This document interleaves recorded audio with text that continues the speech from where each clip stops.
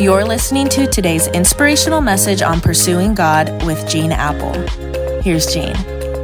Well, happy Thursday. It is such an honor to spend a few minutes each day with you.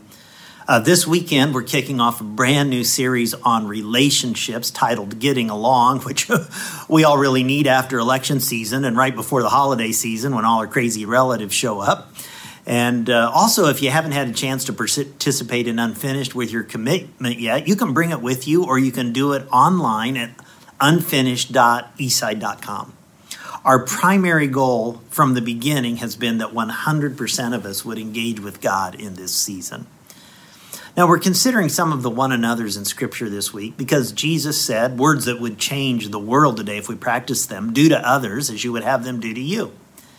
And today I want us to spend a few minutes thinking about how we can serve one another. Jesus shows us this amazing example. The setting is the night before he's crucified. The disciples are in this upper room having a meal together, and something astonishing happens. In John 13:4-5, we read that Jesus got up from the table, took off his robe, wrapped a towel around his waist, poured water into a basin, and then he began to wash the disciples' feet, drying them with the towel that he had around him. Back then, most people didn't wear shoes, and if they did, they were open-toed sandals, and they didn't have paved roads. They had dirt roads, and guess who also walked on those dirt roads? Cattle, sheep, goats, donkeys, animals. And because of that, an occasional rainstorm and all the excrement on the road as you walked when you rolled into somebody's house, your feet stunk. They were stanky. And so typically they would have somebody there at the door who was a paid servant to wash the feet of everybody who arrives for a dinner party because nobody wants to do this willingly. And if there wasn't a servant there, the first person in the room had to pick up the towel in the basin and wash feet until somebody of a lower class or rank walked in the door. And they could say, yeah, I outrank you, you take this, and they walk off. Here's what's fascinating. The disciples arrived before Jesus to this Passover feast, and not one of them volunteers for the position. None of them would assume that they were lower on the status chart. Jesus walks in and sees all of them around the table, reclined, feet out from the table because their feet were nasty. And Jesus catches one whiff of the room and realizes nobody's washed anybody's feet here. This is disgusting, he's got to be thinking. And I bet he was thinking, I've invested 3 years with these guys and none of you thought to pick up the towel and the basin? They would rather sit there with filth on their stinky feet than serve one another in a role they saw as beneath them. So Jesus, after a little bit, gets up, takes off his robe, wraps the towel around him, and starts washing all of the disciples' feet, their filthy feet. And I'll bet you could hear a pin drop. I'll bet every one of them was thinking, I should have done that.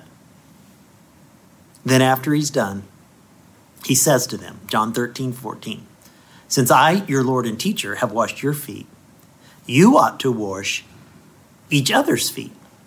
I have given you an example to follow. Do as I have done to you.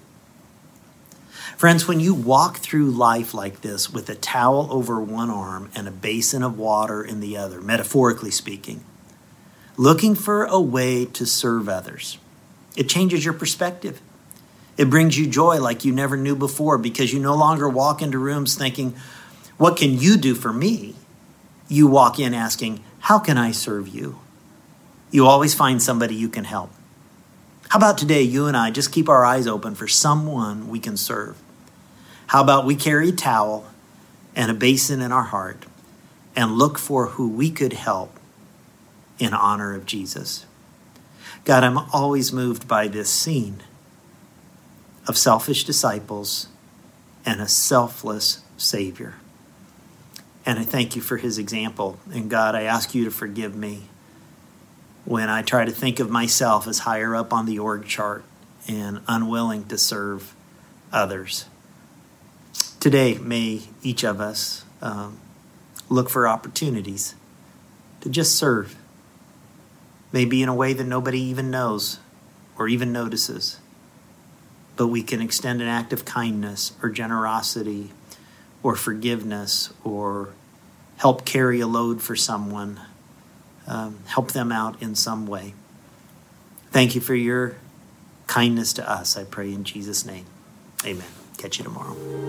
You're listening to today's inspirational message on Pursuing God with Gene Apple.